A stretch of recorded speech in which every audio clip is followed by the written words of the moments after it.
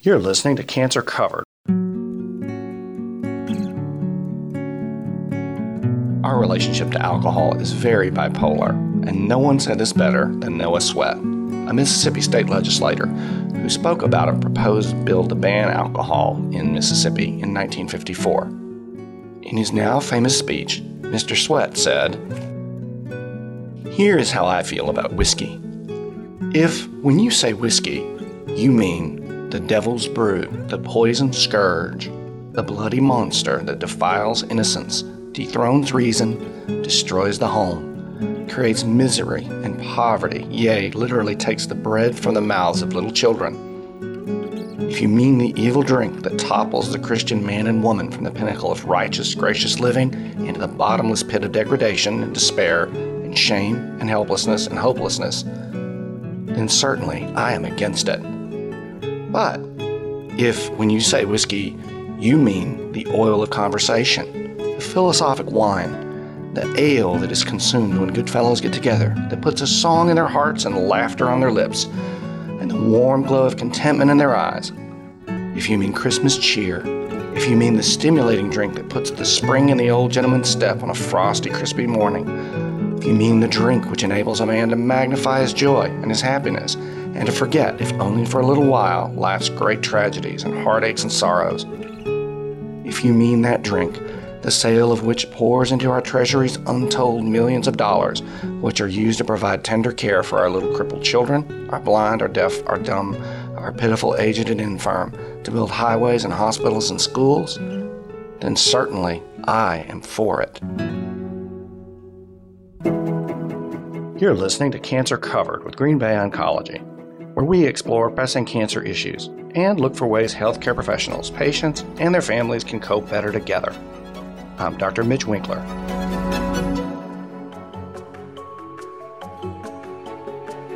Alcohol is precious to people the world over, and nowhere more than in Wisconsin. We've heard the grim statistics about the downsides of alcohol in the news, and we've heard how the latest medical evidence debunks the idea that moderate alcohol offers health benefits. But we're adults. We know what we like, and preachy medical facts will not change how we feel about alcohol or diminish our enjoyment of it. So in today's episode, we're going to talk about what we love about alcohol, how well it lives up to our expectations, and reconsider what we think we know about it.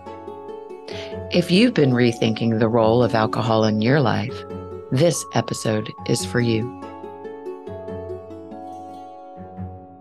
Ruth, it's Friday and you're off, and here we are. It's nice to see you. Good morning. I was up early. Yeah. So happy to be here. It's a pleasure. Thanks for coming in. So it's been said that people are not swayed by reason, but instead only use reason to justify doing what they want. True? Absolutely. However, I think there's real nuances to that. If that's true, and alcohol is something we want, and much of our conversation about alcohol is about rationalization and justification and explanation, what is it that we love so much about alcohol? What do you love so much about it, for instance? Well, growing up, we were taught to love alcohol. As children, we all laugh, when children try alcohol and they just absolutely hate the taste. Yeah, it's hilarious, right? I was talking with a friend the other day and he loves his bourbon. And he was like, yeah, it took me a year to kind of get used to it. And I was really struck by that. Mm-hmm. It was like, why would it take a year to like something? And then we muscled through that. Right. Yeah, what was it we were going for? Right, exactly. For me, I feel like I was really taught, because my parents drank and my dad drank excessively, I was taught that that's how you gather, that when there's gathering, that's what you do. As I witnessed those gatherings, they were fun. And there were people that I loved and I really liked them. And they all looked like they were having such a good time. And so for me, that was sort of the first lesson in that alcohol brings us together. But I was also a witness how alcohol can really destroy people's lives and ruin connections as well. My relationship with alcohol was coming from growing up in a teetotaling family was something that wasn't socially acceptable, at least in our circles. And at least for me, everything that was forbidden was absolutely fascinating and enthralling. And so it was something that I thought I couldn't get past the idea that I was being denied something that looked like a tremendous amount of fun, because everybody, talked about it, and everybody talked about how great the party was and how funny it was. And it was something that I wanted to jump into with both feet, and I certainly did. Yeah, the forbidden fruit. Yep, that's what it was for me. When do you enjoy it the most? For me, it's usually around some sort of ritual. And it was usually around coming home, making dinner.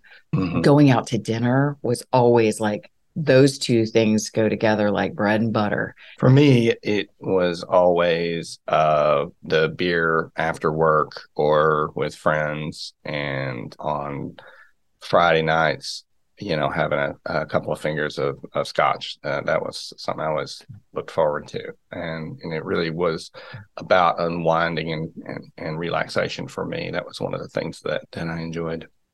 Socializing, of course, just trying different things, having conversations about it.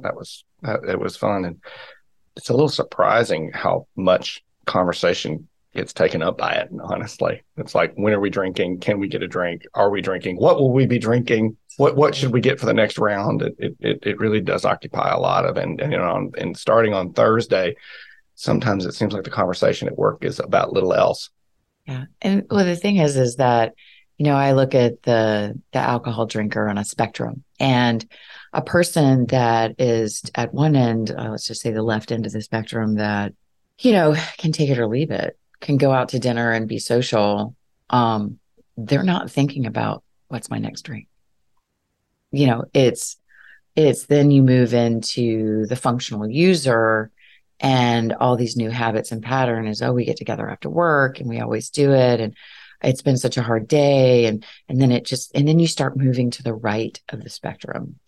And then, it starts to be more pervasive throughout your day and your lifestyle. And then you just start thinking about what you're going to have, when you're going to buy it, where you're going to buy it.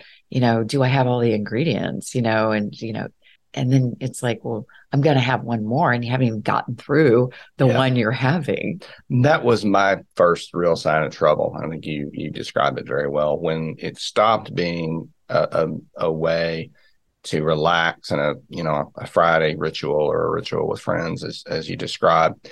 And for me, I became increasingly preoccupied and sometimes even anxious about, when do I get my next one?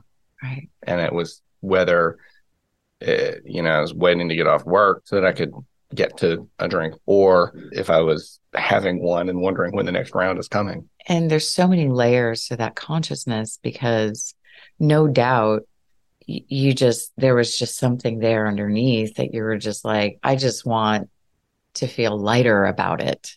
And there's something deeper that, I just want to, whatever wants to bubble up, Mm-hmm. I just would rather it not be there. We tend to think of alcohol as a social lubricant, something that helps smooth our connections with others. And it seems there's almost nothing we won't try to enhance with a drink. And that breadth of circumstances begs the question, how well does alcohol cover all those bases? There's a wide range of things that people look for and hope to enjoy or enhance with alcohol. And I mean, maybe we should list some of the ones that we've experienced or we've heard other people talk about. I mean, relief from stress or relaxation, enhancing socialization, enhancing conversation. I've heard it pitched as a enhancement for intimacy even. What about you? What things have you heard people say they use alcohol for or use it to enhance? Well, just even in my own experience, just being a teenager, having social anxiety, just not being really comfortable in myself. I used it to, open up, to be more comfortable at the party, to fit in.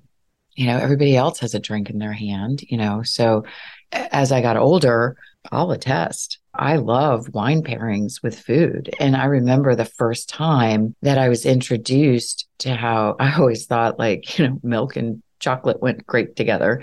But I remember the first time, I was introduced by a sommelier that wine could really enhance the experience of what you were tasting. And I was like, that's amazing. Yeah, I think there's the perception that you just need to loosen up. You brought up this intimacy. They just need to loosen up, have a couple of drinks. Now in today's age, there's college campuses that are like, if you've even had one drink, you can't give consent. Right. Right. I just think that there's such a thing as too loose. Yeah. Right. And some extremes, it's just like, can you actually authorize anything if you've even had one because you're altered? So anxiety about being oneself, or anxiety about being acceptable, or anxiety about integrating socially, and alcohol as a social lubricant of that sort. But it seems to me like it's just another form of anxiolytic. We're using it to resolve our own anxiety about being accepted or being liked or being likable. And I think if we stay at the higher level and just be like, oh, alcohol increases connection, just at the higher level. And there's two ways of connecting. There's connecting to yourself and there's connecting to another. And when we have to use a substance in order to enhance that, I think that's where, really getting curious around why that is. Why is my connection to myself supposedly enhanced? Why is my connection to others supposedly enhanced? Why is my connection and taste of food supposedly enhanced because of the presence of this substance? And that increasingly these days goes beyond just alcohol. Oh, absolutely. Alcohol use is actually down now in the age of cannabis. And now there's shrooms on everybody's just talking about, microdosing and all sorts of things and then the opioid crisis and everything else. And the big question is, why do we need to be altered? Why do we need to be altered in anything in our connections to ourselves and the connections to others? Have any functional theories for yourself? Well, for sure. I think I'm an inside job. So my outward experience with everything is enhanced by my inner experience. So everything that I do now in my life is about increasing that connection with myself. And when I do that with courage, no judgment, 100% love, and integrity, which includes radical honesty, when I do that and I enhance my inner connection to myself with those principles, my outer connection with everyone else is so amplified, with everything else is so amplified. Judgment for me is something that is really hard not to do, first and foremost with myself, by extension as well, everybody else, because connecting with myself is painful in that way sometimes. Less so, maybe with age, maybe with time, maybe with learning to be a little bit more kind to myself and hopefully to other people. But I don't think I'm that unique in that way. I think that's very common. I think people worry about connecting with other people and need a connection enhancer with themselves because everyone judges themselves pretty harshly. Absolutely. No one should carry the burden of cancer alone. And while every physician approaches cancer with their own unique skill set, we all agree on this one simple idea. Hi, I'm Dr. Gayu, a physician at Green Bay Oncology. The truth is, a cancer diagnosis can make you and your loved ones feel isolated and overwhelmed. And these moments are exactly when you need support the most. That's why all our doctors rely on the support of our team of qualified medical professionals. And here's two of them. Hi, I'm Madison Young. And I'm Tom Beckers. As social workers, we see how meaningful connection brings strength and healing to patients and loved ones facing cancer every single day. Our patients and physicians agree. Sharing your experience in a safe space with others is powerful and therapeutic. That's why we offer a free monthly virtual and in-person cancer support group facilitated for you, wherever you are on your cancer journey. So whether by internet, phone, or in person, you'll have access to the support of a community on a similar path. To join us, visit gbOncology.com and click on support. We were taught, we were born good.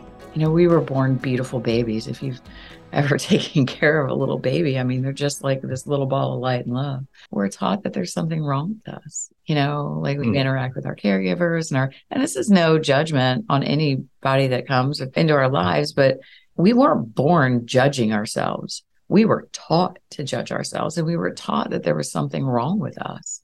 And that is the beginning of our separation and our connection to ourselves and our true light, our true goodness. And when we have that inner critic, when we start making that loop of that inner chatter, that inner judger, we suffer greatly internally. So how well does it work, do you think? For if alcohol is a commonly used substance to enhance our connections with ourselves, to alleviate our anxiety by connecting with ourselves and others, how well does it work? I don't think it enhances any connection to oneself. And I think the people that can take it or leave it are not using it in that way. There was a study published in 2017 in the journal Drug and Alcohol Dependence that looked at self-soothing use of alcohol with anxiety and social anxiety. And it was a self-reported study of anxiety scores before, during, and after alcohol use among people of various ages. And paradoxically, the anxiety scores for most people who were reaching for alcohol to relax or to resolve anxiety socially didn't really have a sustained benefit for what they were using it for. We know that alcohol, when used to self-soothe for things like depression, magnifies the symptoms. I mean, at least on those counts, it really doesn't perform very well. No, I mean, for me, I think the next day, the anxiety is like amplified. What did I do? But what's on the IG feed? Did I make a fool of myself or something of that sort, right? Well, because you're still not dealing with whatever it is that's just triggering that inner discomfort.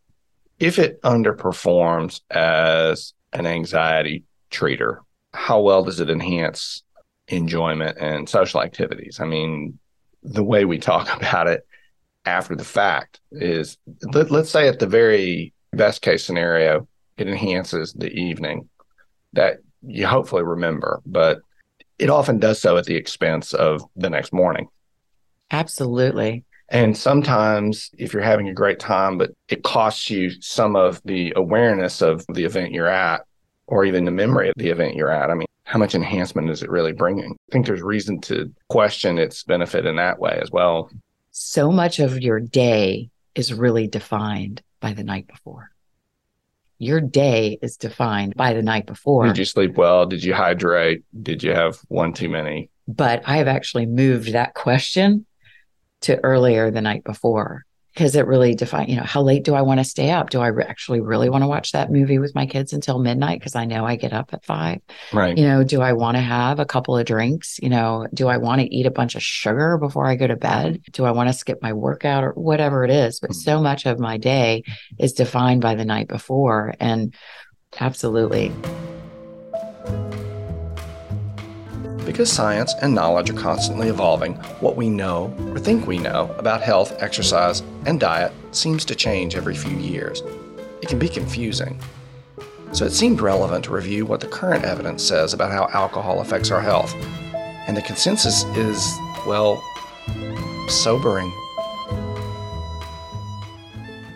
Some of the initial thoughts and studies that suggested a modest health benefit to moderate alcohol have really come under closer scrutiny lately. And again, the initial studies were rather limited and the benefit was rather modest. And it was very clearly defined in terms of moderate alcohol, 1 to 2 drinks at most for an adult person. But more recently, subsequent study has raised significant questions about whether alcohol has any benefit at all. I remember when I was like a teenager in my 20s, and I heard that, report that, having a glass of red wine, 1 or 2 glasses every night is so good for you, because in this small village in Italy, right, these people live to 100 and they drink a glass of wine. Mm-hmm. And I was like, everything in my body was like, and I'm a drinker. Mm-hmm. I was like, that's bullshit.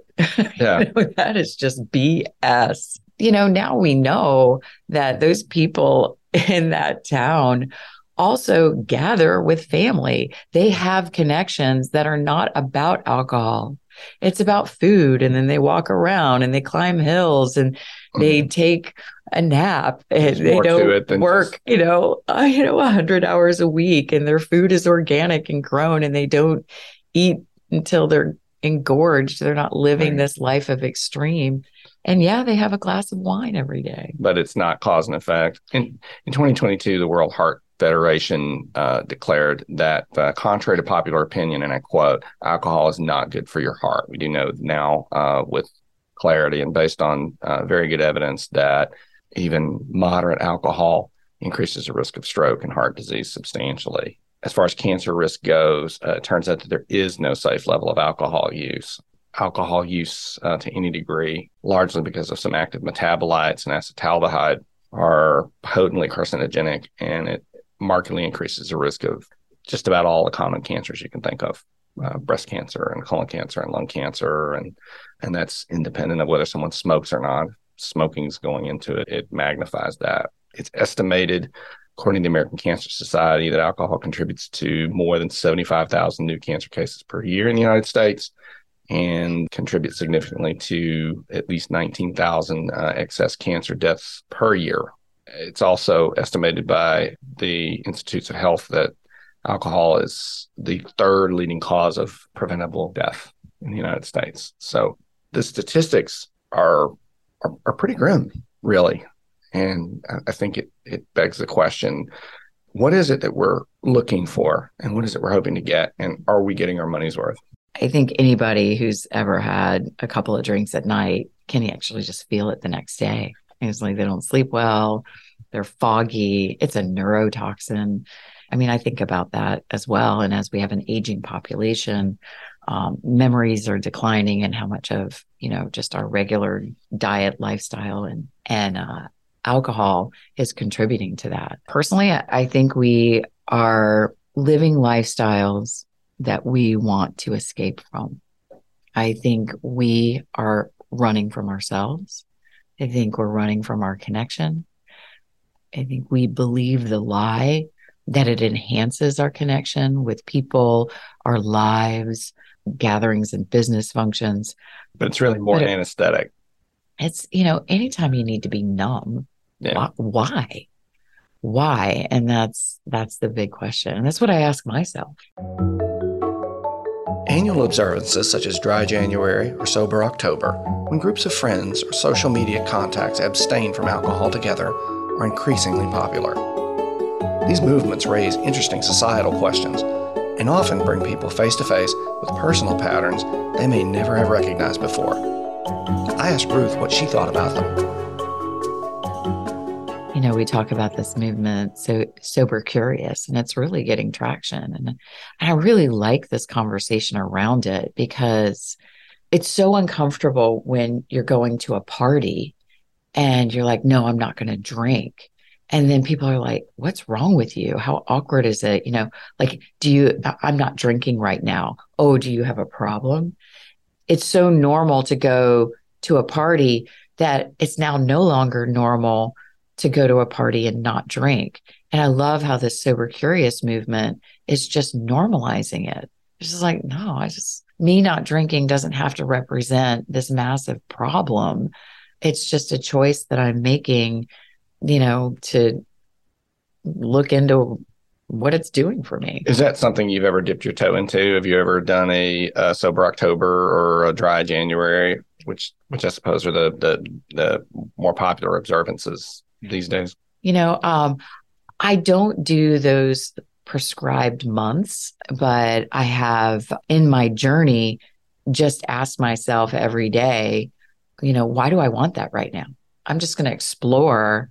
So I've taken a month just randomly, just because I'm like, I just want to explore what that's doing for me. Mm-hmm. I want to explore how I feel around it. What's it bringing into my life? I forget which philosopher had said that the unexamined life is not worth living. And I think every aspect of our lives always should be up for reconsideration. And that should include any of our habits, whether it's our exercise habits or whether it's our decision to enjoy alcohol or to abstain, or which one to do tonight. But in reflecting on it, I think we can definitely come face to face with some of the real issues. If we contemplate the idea and we find it fearful, there's probably something there to tap into. If we try it and find that our lives are different or better with it or without it, then that's worth contemplating. And I would say if at any time anyone contemplates doing something like that, like a sober October or a dry January, and says, you know what, I'm gonna give this a try, and struggles to complete it, it probably should raise some red flags and alarms that, you know what, maybe my relationship to this thing isn't as voluntary as I thought. And if you're a listener out there and you ever find yourself in a position like that, you think, you know what, I'd like to try this, but then simply cannot, for whatever reason, follow through, and find yourself rethinking your connection with alcohol and whether or not it's become a health hazard for you, I urge you to seek help, because there is help out there. There's effective medical therapy, both medication and the behavioral interventions. We know that cognitive behavioral therapy is effective for people who are working on redefining the role of alcohol in their lives. We also know supportive communities, AA being the prototype, enhance people's chances of success at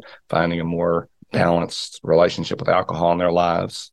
You know, in the first year that someone is actually trying to get sober, that's the highest relapse rate. Mm-hmm. And it's so difficult. I have my own addictions. I have my own patterns, and I relapse into my prior patterns and behaviors all the time.